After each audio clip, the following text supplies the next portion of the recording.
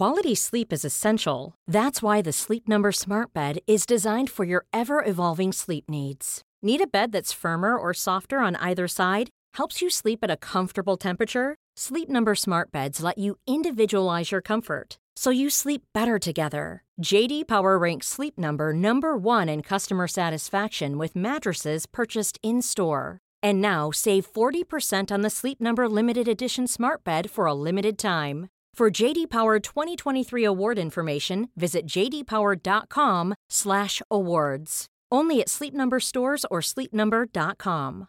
Ready to pop the question? The jewelers at BlueNile.com have got sparkle down to a science with beautiful lab-grown diamonds worthy of your most brilliant moments. Their lab-grown diamonds are independently graded and guaranteed identical to natural diamonds, and they're ready to ship to your door. Go to BlueNile.com and use promo code LISTEN to get $50 off your purchase of $500 or more. That's code LISTEN at BlueNile.com for $50 off. BlueNile.com, code LISTEN.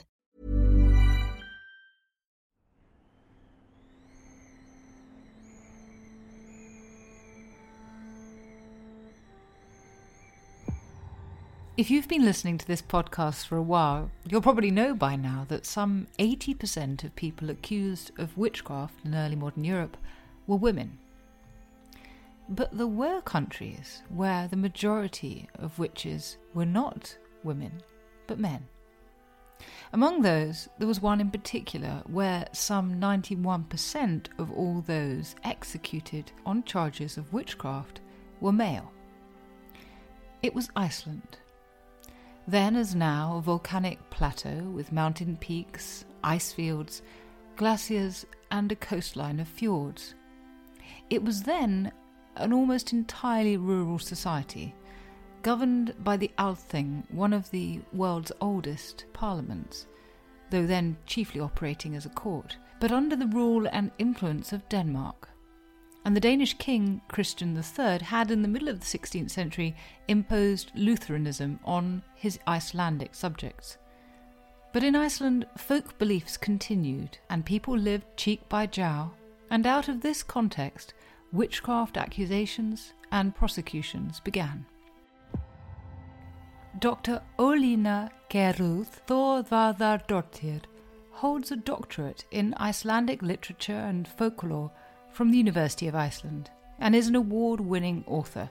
She won the Icelandic Literature Prize 2020 for her work with a title that translates as Magic, Religion and Medical Practice, a Historical Approach. She's also been an MP in Iceland's parliament, and so she is the perfect person to approach to learn about this fascinating period of Icelandic history.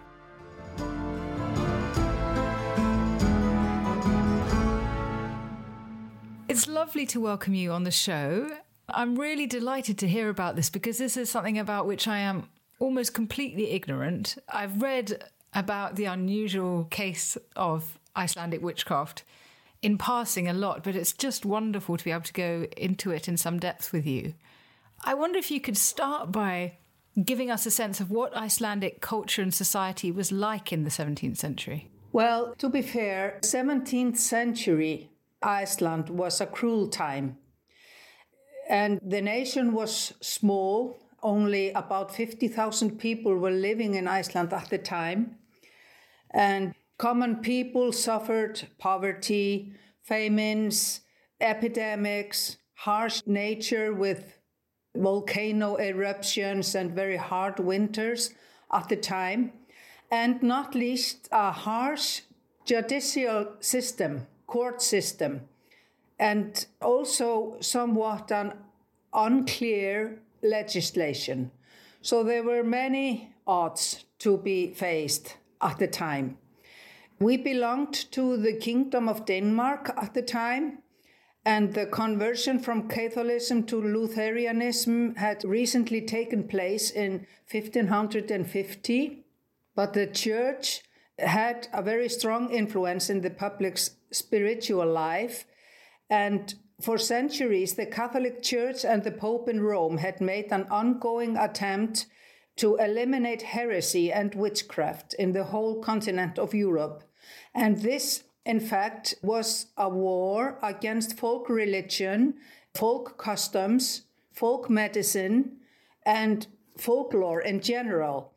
And this was an ongoing war that was raised by the Catholic Church in the 12th and 13th century, but developed into a war against witchcraft and was maintained by the Lutherans in the 17th century. And this was the wave that rushed ashore in Iceland, rather late, but rushed ashore nevertheless in the early 17th century. Okay, that's fascinating. And I definitely want to ask you some more questions later about the role of the church. But perhaps, first of all, you could tell us a bit more about the forms of folk magic and sorcery, folk medicine that were practiced in Iceland. Well, witchcraft or magic itself, in the old sense, was a part of the Icelandic culture for centuries. And it's an ancient practice rooted in Old Norse customs and culture. And according to the oldest Icelandic and the oldest Norse literature we have, like the poetic Eddas, Eddukvæði, and Heimskringla, written by Snorri Sturluson, Globe of the World is the meaning of the title. This is the oldest literature we have in Iceland, and it was written sometime between the year 1000 and 1300, but the poetic Eddas are quite older, and these are primitive sources of our knowledge in ancient Norse pagan beliefs and folk beliefs. And magic is closely linked to the highest god of pagans, Odin. And this literature also introduces the form of the old Seiður, which was an ancient magical ritual of sorcery and prophecy. And that is very closely linked to poetry and combined with knowledge and science as well, not least with folk medicine. So the old Icelandic word for magic is fjölkingi. That means an extensive knowledge. So magic has close connection to wisdom and spiritual power in the Icelandic sense. Later on, the word fordæða was introduced in Icelandic language in the Icelandic sagas, and that means what you would call today black magic. But originally, we didn't have a negative term for this practice, magic. So in Iceland, when it comes to 16th and 17th century, the idea of magic is mostly linked to healing and folk medicine. But when the influence of the church comes into the matter and the propaganda of a contract with the devil, etc., then things get harder. So elsewhere in Europe, there's been a sense that the Reformation was having an impact on the witchcraft trials in that it was creating an atmosphere of apocalyptic angst, really, the sense of the end of the world coming. And so people saw the world in black and white terms, saw the devil everywhere. But there's been no kind of convincing link found between one confessional, one denomination of the church and the rate of witchcraft prosecution. But are you saying that you think that in Iceland, the role of the church was actually much more important?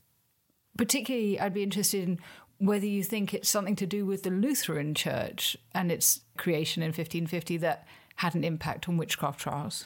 Well, the persecutions in Iceland started in the Lutheran time. They didn't start earlier. We have one example of a woman being burnt at the stake in 1343. That was a nun that was executed by a court of the church. But that was the only incident that we had before the persecution started in the 17th century. And that was in Lutheran time. I do not know of any researches on the church's influence on the public in Iceland at the time. But my feeling is that the church has very strong influence because we were a very small nation, only 50,000 people living here. But there was a church in every district, in every fjord, so to speak. And the church's ceremonies were almost the only assemblies for common people at the time. So they came to church whenever they could and listened to the preaching of the priests. And the preachings at the time were very occupied by the dangers of the devil and the contract with the devil and the harm that witchcraft would do to your mind and your soul and to your neighbors. So the propaganda was very strong and powerful at the time. Okay, so that's really interesting. So I think that's absolutely right, that if people are talking about witchcraft, it's constantly being impressed on people, they're more likely to see it.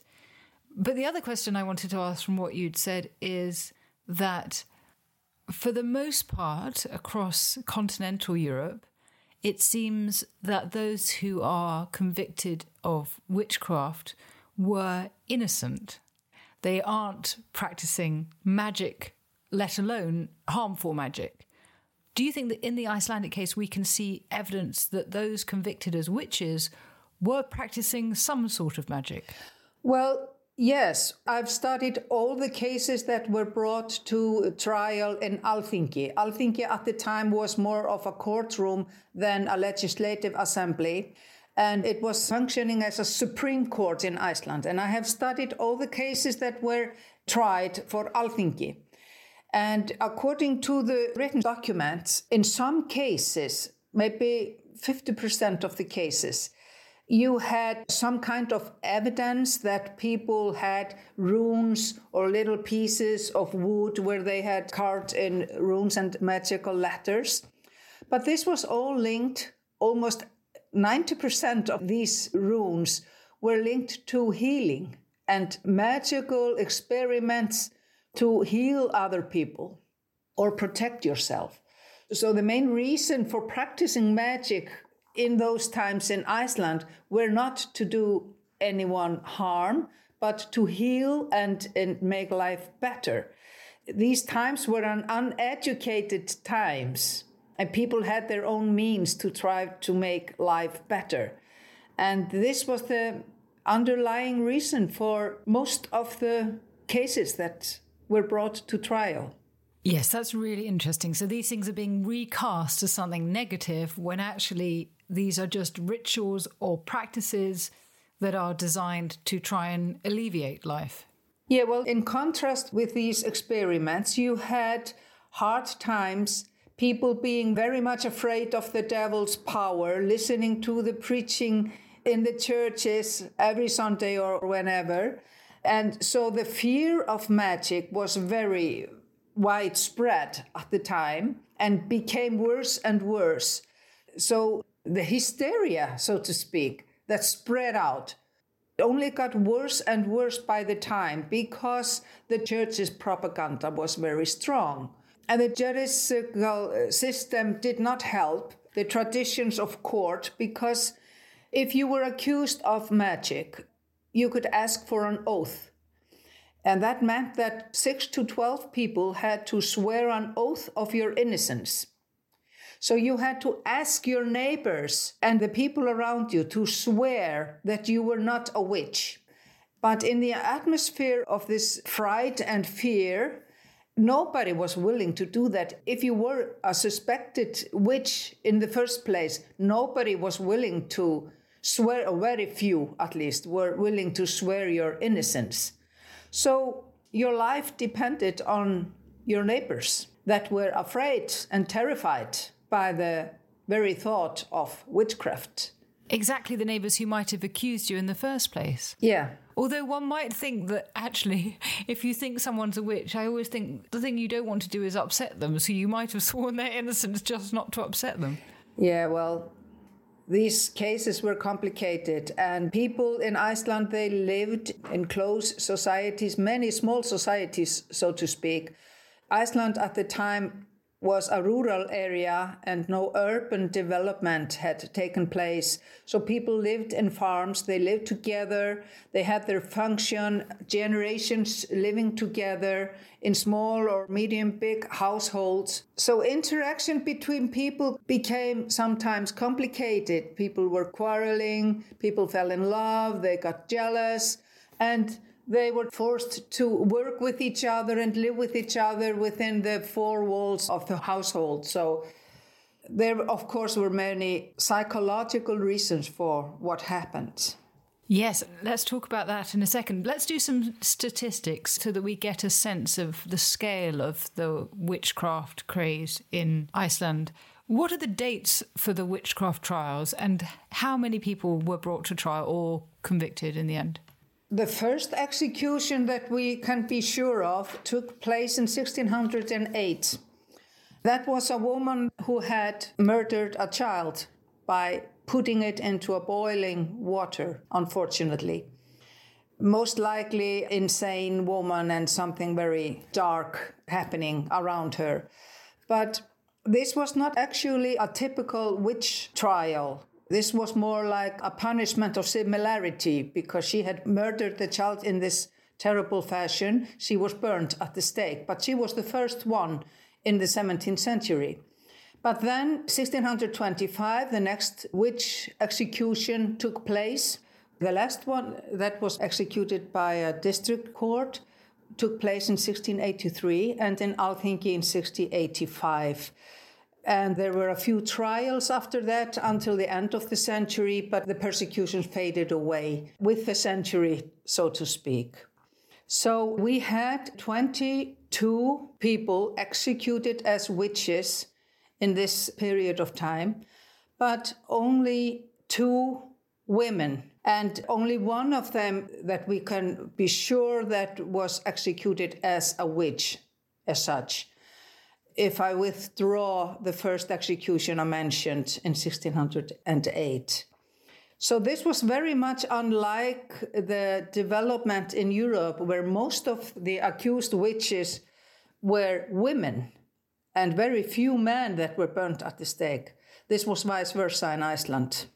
Yes, so, it's unusual, the later time frame. There are cases happening absolutely at this time, but that it starts relatively late and finishes about the same time as many. Why do you think it's later than elsewhere? It has to do with geographical reasons, I think.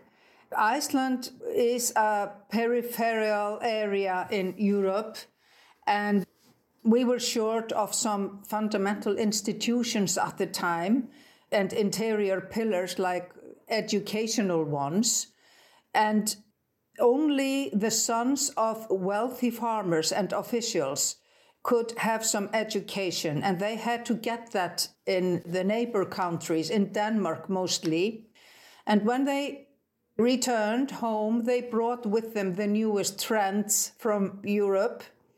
And the witch craze or the persecutions had been ongoing in Denmark, for example, for almost 100 years when we started to have witch trials in Iceland. So those young men, when they came back home to Iceland, they became officials, lawmen and magistrates.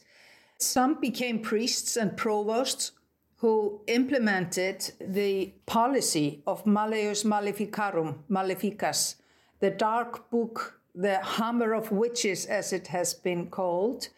That is a book that was published in Germany in 1486. It was written by 2 clergymen or monks. Kramer and Sprenger were their names. And this book had enormously strong influence on legal proceedings in witch trials in Europe for centuries.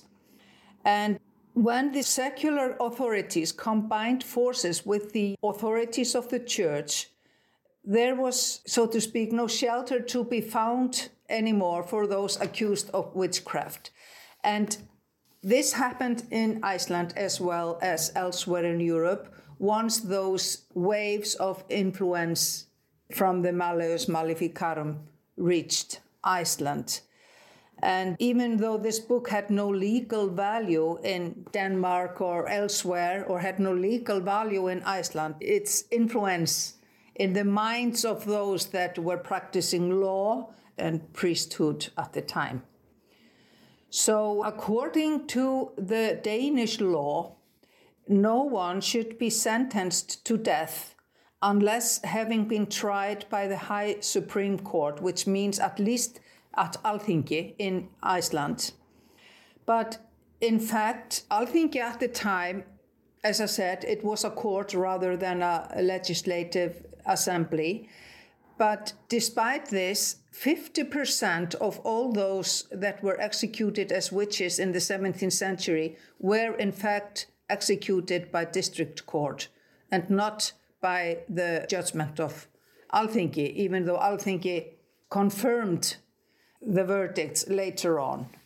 So this was in fact a violation of the law in force at the time, and I think this was also due to the lack of knowledge of law, because the judges and the magistrates, they based their decisions on customs of other lords and nations, as they frequently put it in their arguments, and the words of the Bible.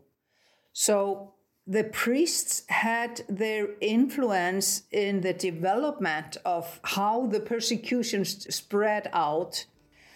So I'm quite confident that it has to do with the education of young Icelanders that went to Denmark and Europe.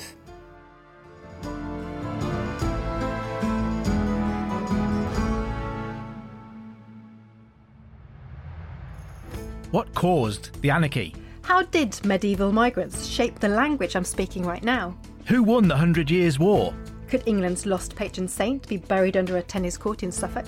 How did England's last medieval king end up under a car park? And were the Dark Ages really all that dark? I'm Dr. Kat Jarman. And I'm Matt Lewis. On Gone Medieval, we'll uncover the most exciting and unexpected stories about the Middle Ages, hearing from the best and brightest minds.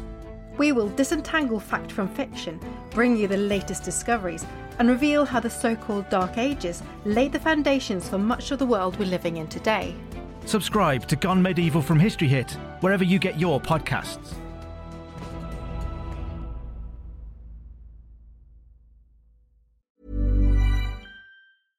This is Paige, the co-host of Giggly Squad, and I want to tell you about a company that I've been loving, Olive & June. Olive & June gives you everything that you need for a salon-quality manicure in one box. And if you break it down, it really comes out to $2 a manicure, which is absolutely insane. It's also so easy to get salon-worthy nails at home with Olive & June. The difference between how your nails used to look when you did them yourself and now with the Mani system is a complete game changer. The best thing about Olive & June, too, is it's a quick dry. Dries in about 1 minute, lasts for 5 days, and full coverage in up to 1 to 2 coats. Visit oliveandjune.com/perfectmani20 for 20% off your first system. That's oliveandjune.com/perfectmani20 for 20% off your first system. Quality sleep is essential. That's why the Sleep Number Smart Bed is designed for your ever-evolving sleep needs. Need a bed that's firmer or softer on either side? Helps you sleep at a comfortable temperature? Sleep Number Smart Beds let you individualize your comfort, so you sleep better together. J.D. Power ranks Sleep Number number 1 in customer satisfaction with mattresses purchased in-store. And now, save 40% on the Sleep Number Limited Edition Smart Bed for a limited time. For J.D. Power 2023 award information, visit jdpower.com/awards. Only at Sleep Number stores or sleepnumber.com. There's never been a faster or easier way to start your weight loss journey than with PlushCare. PlushCare accepts most insurance plans and gives you online access to board-certified physicians who can prescribe FDA-approved weight loss medications like Wegovy and Zepbound for those who qualify. Take charge of your health and speak with a board-certified physician about a weight loss plan that's right for you. Get started today at plushcare.com/weight-loss. That's plushcare.com/weight-loss. plushcare.com/weight-loss.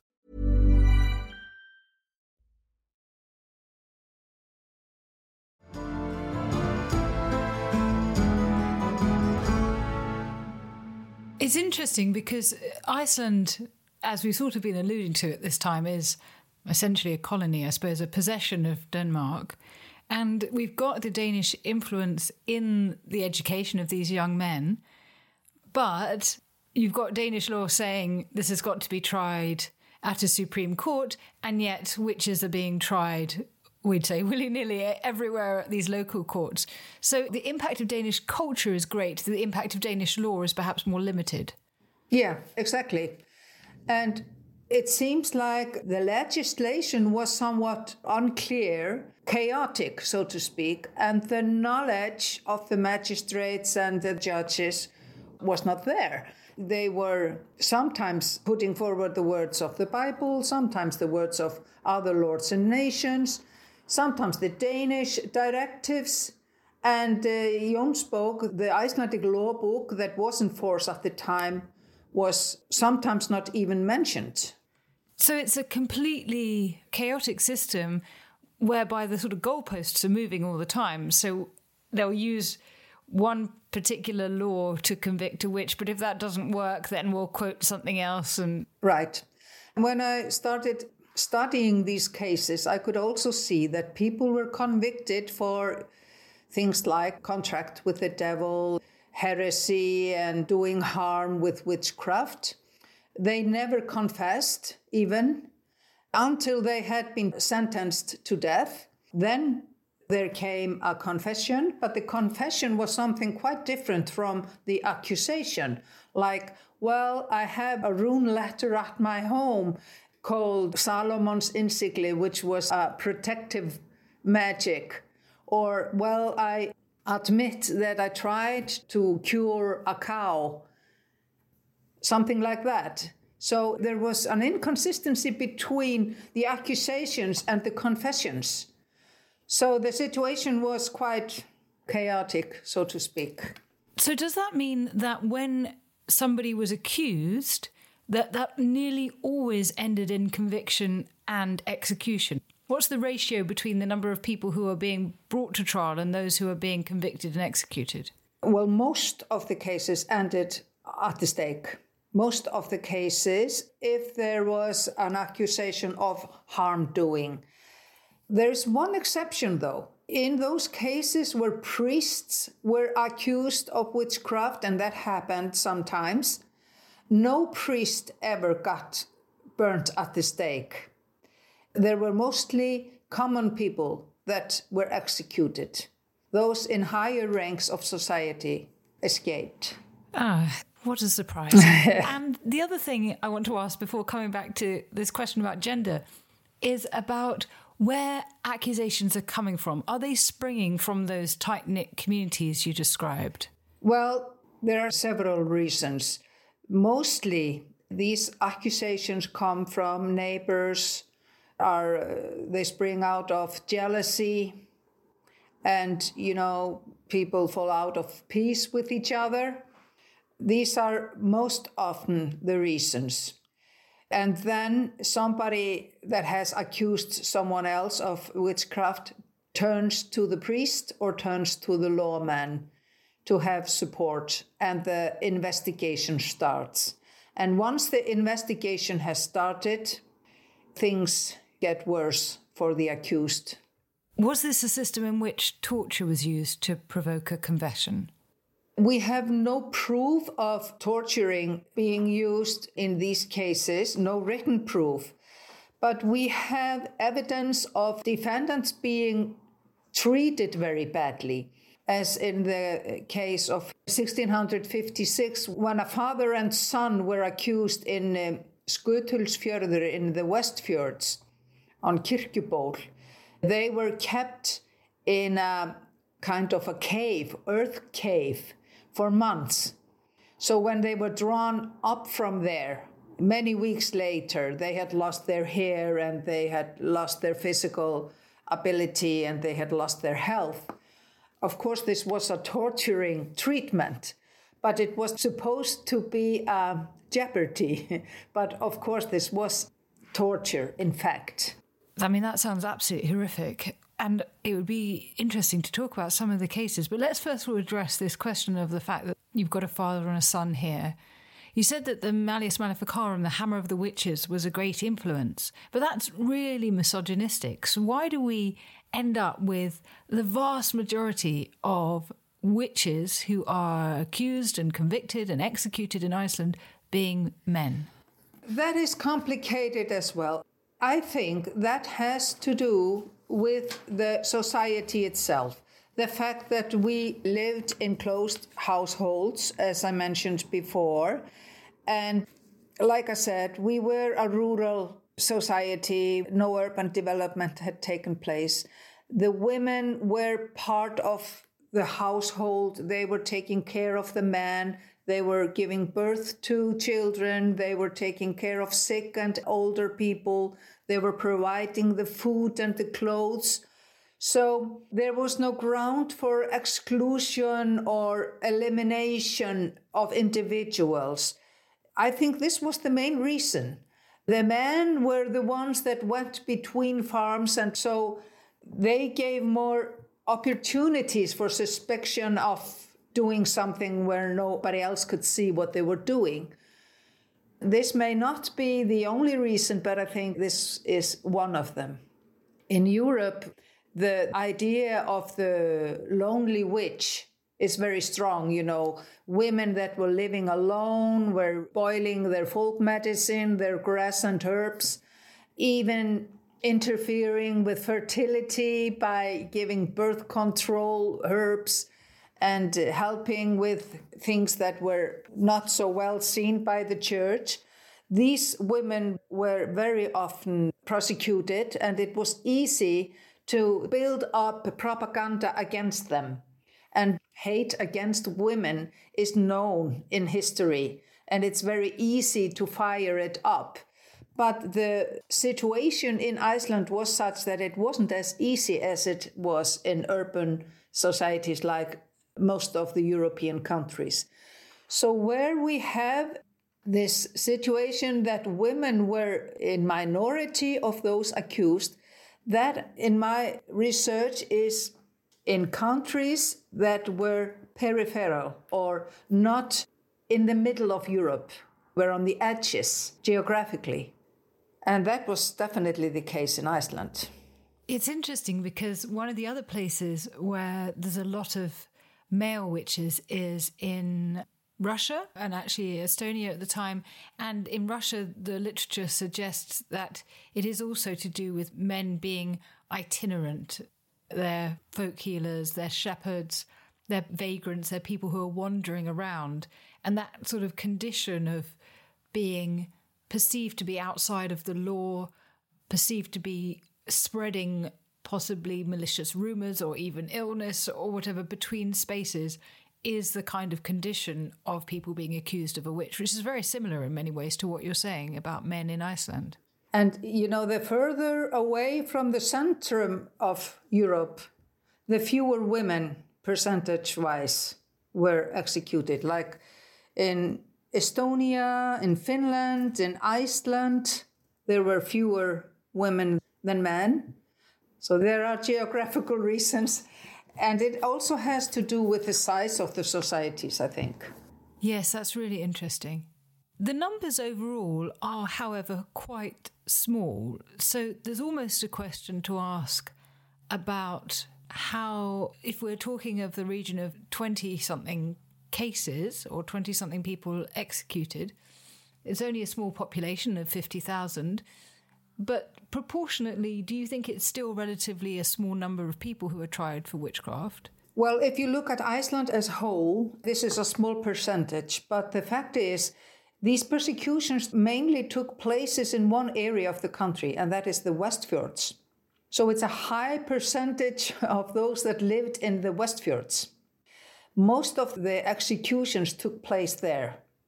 14, half of them took place there in 1/4 of the country. Elsewhere in Iceland, we didn't have those circumstances that scholars say that are necessary for a witch craze to burst out. One of the reasons for persecutions in this scale, as was in Europe and in the Westfjords of Iceland, is that the secular authorities and the authorities of the church have to combine their forces. That was not the case in the south of Iceland and in the east of Iceland, but in the Westfjords, this was the case, where very strong provosts and priests joined forces with the lawmen in the area. with the consequences that 14 people in the area were executed in this time period. Right, so that's really fascinating that it focuses in this period in a particular area because that has all the right conditions for it. That makes a lot of sense. Why do you think the trials come to an end in Iceland? I think the reason is mostly the same as for Europe in whole. At the end of the century, people were just starting to get bad feeling about this. Those people in Iceland that were the main role players in this development, they were getting old and tired and they were dying. So once their personal influence faded away, the situation changed. And also because the Danish king and the Danish authorities were starting to realize that there was something off in the legal practice in Iceland. So they were giving instructions also about, reconsidering the method of legal procedures. So I think in general, people's opinion on this were changing slowly. People were losing interest and the authorities were seeing their way out of this. That's fascinating because essentially you're saying this is a generational thing. There's a couple of generations that are pressing the witchcraft accusations, and then their grandchildren are saying, hold on a second, we don't believe this. Now, one last question. When I was looking into Icelandic witchcraft a little bit just before this conversation, I discovered this Museum of Icelandic Sorcery and Witchcraft in Iceland that has several grisly things in it. And I felt a little dubious about one thing in particular, and I want to put it to you. There was something called, forgive my pronunciation, the Nabrok or necropants, which are said to be a replica of a 17th century practice of flaying the skin from the legs and genitalia of a dead man. And, the idea they seem to express is that the witch could put this on top of his own skin, and then somehow the sort of flayed scrotum was literally to be used as a coin purse for magically generating money. It's a fantastic story. Is there any historical truth in it? Well, that's exactly what it is. It is a fantastic story, a terror story. We have no evidence. We have never found any evidence that this type of witchcraft was ever practiced in Iceland. We have found some paper pieces and wooden pieces with runes and magical letters on it. We have found some magical verses.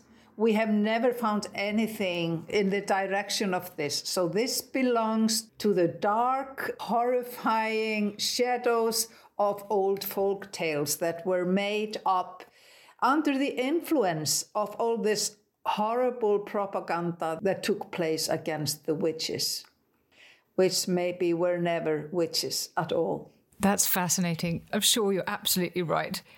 One last question. We've talked about a couple of different cases. Can you just, to finish us off, tell us one particular story or a particular witch that was accused that has stayed with you from your research? Well, I have always thought very much about Þuríður and her son Jón. They came from the district of Skagafjörður.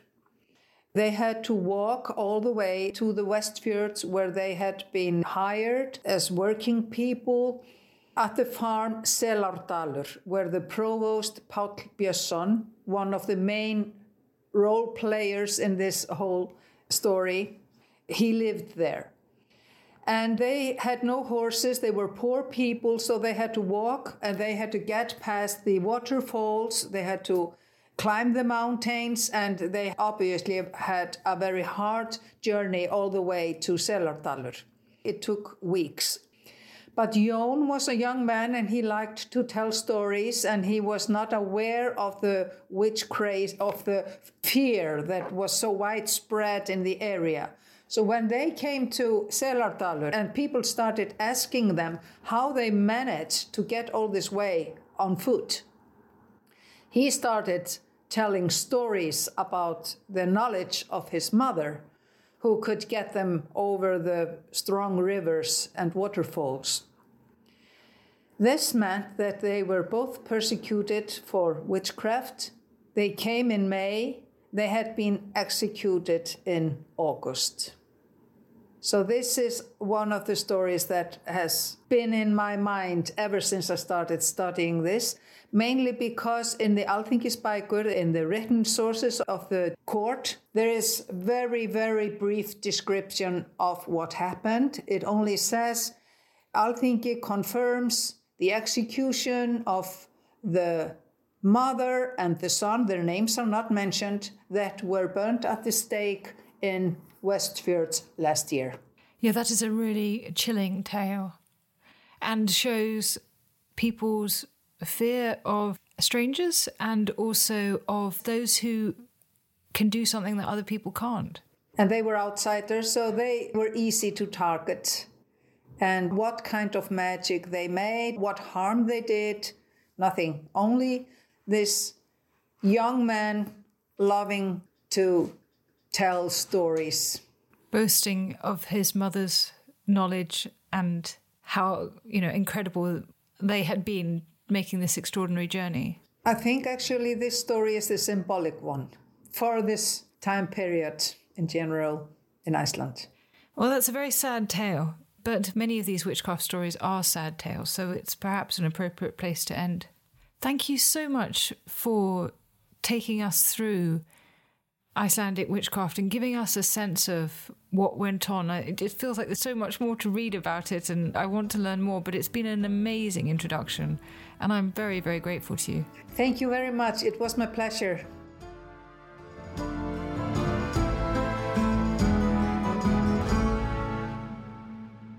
Thank you so very much for your support for Not Just the Tudors. Please do subscribe or leave a comment wherever you get your podcasts. I'd be delighted to read them. And I'm excited to share with you that if you want more fascinating Tudor content, then you can now subscribe to our newsletter, Tudor Tuesday. Just follow the link in the notes for this show. Want flexibility? Take yoga. Want flexibility with your health insurance? Check out United Healthcare Insurance Plans. Underwritten by Golden Rule Insurance Company, they offer flexible, budget-friendly medical, dental, and vision coverage that may be right for you. More at uh1.com. Planning for your next trip? Elevate your travel style with Quince. Quince has all the jet-setting essentials you'll want for your next getaway, like European linen, premium luggage options, buttery soft Italian leather bags, and so much more. And is all priced at 50 to 80% less than similar brands. Plus, Quince only works with factories that use safe and ethical manufacturing practices. Pack your bags with high-quality essentials you'll be wearing for vacations to come with Quince. Go to quince.com/pack for free shipping and 365-day returns. History is full of extraordinary people, the Tudors being just a handful. In my latest film on History Hit, we meet Bess of Hardwick and go inside the incredible house that she built, a house that defines the elegance and grandeur of the Elizabethan age, a house fit for a woman who climbed to the top of the Tudor social ladder. To find out more about the life of Bess and many more fascinating figures from the past, sign up via the link in the description with the code TUDORS for an exclusive discount.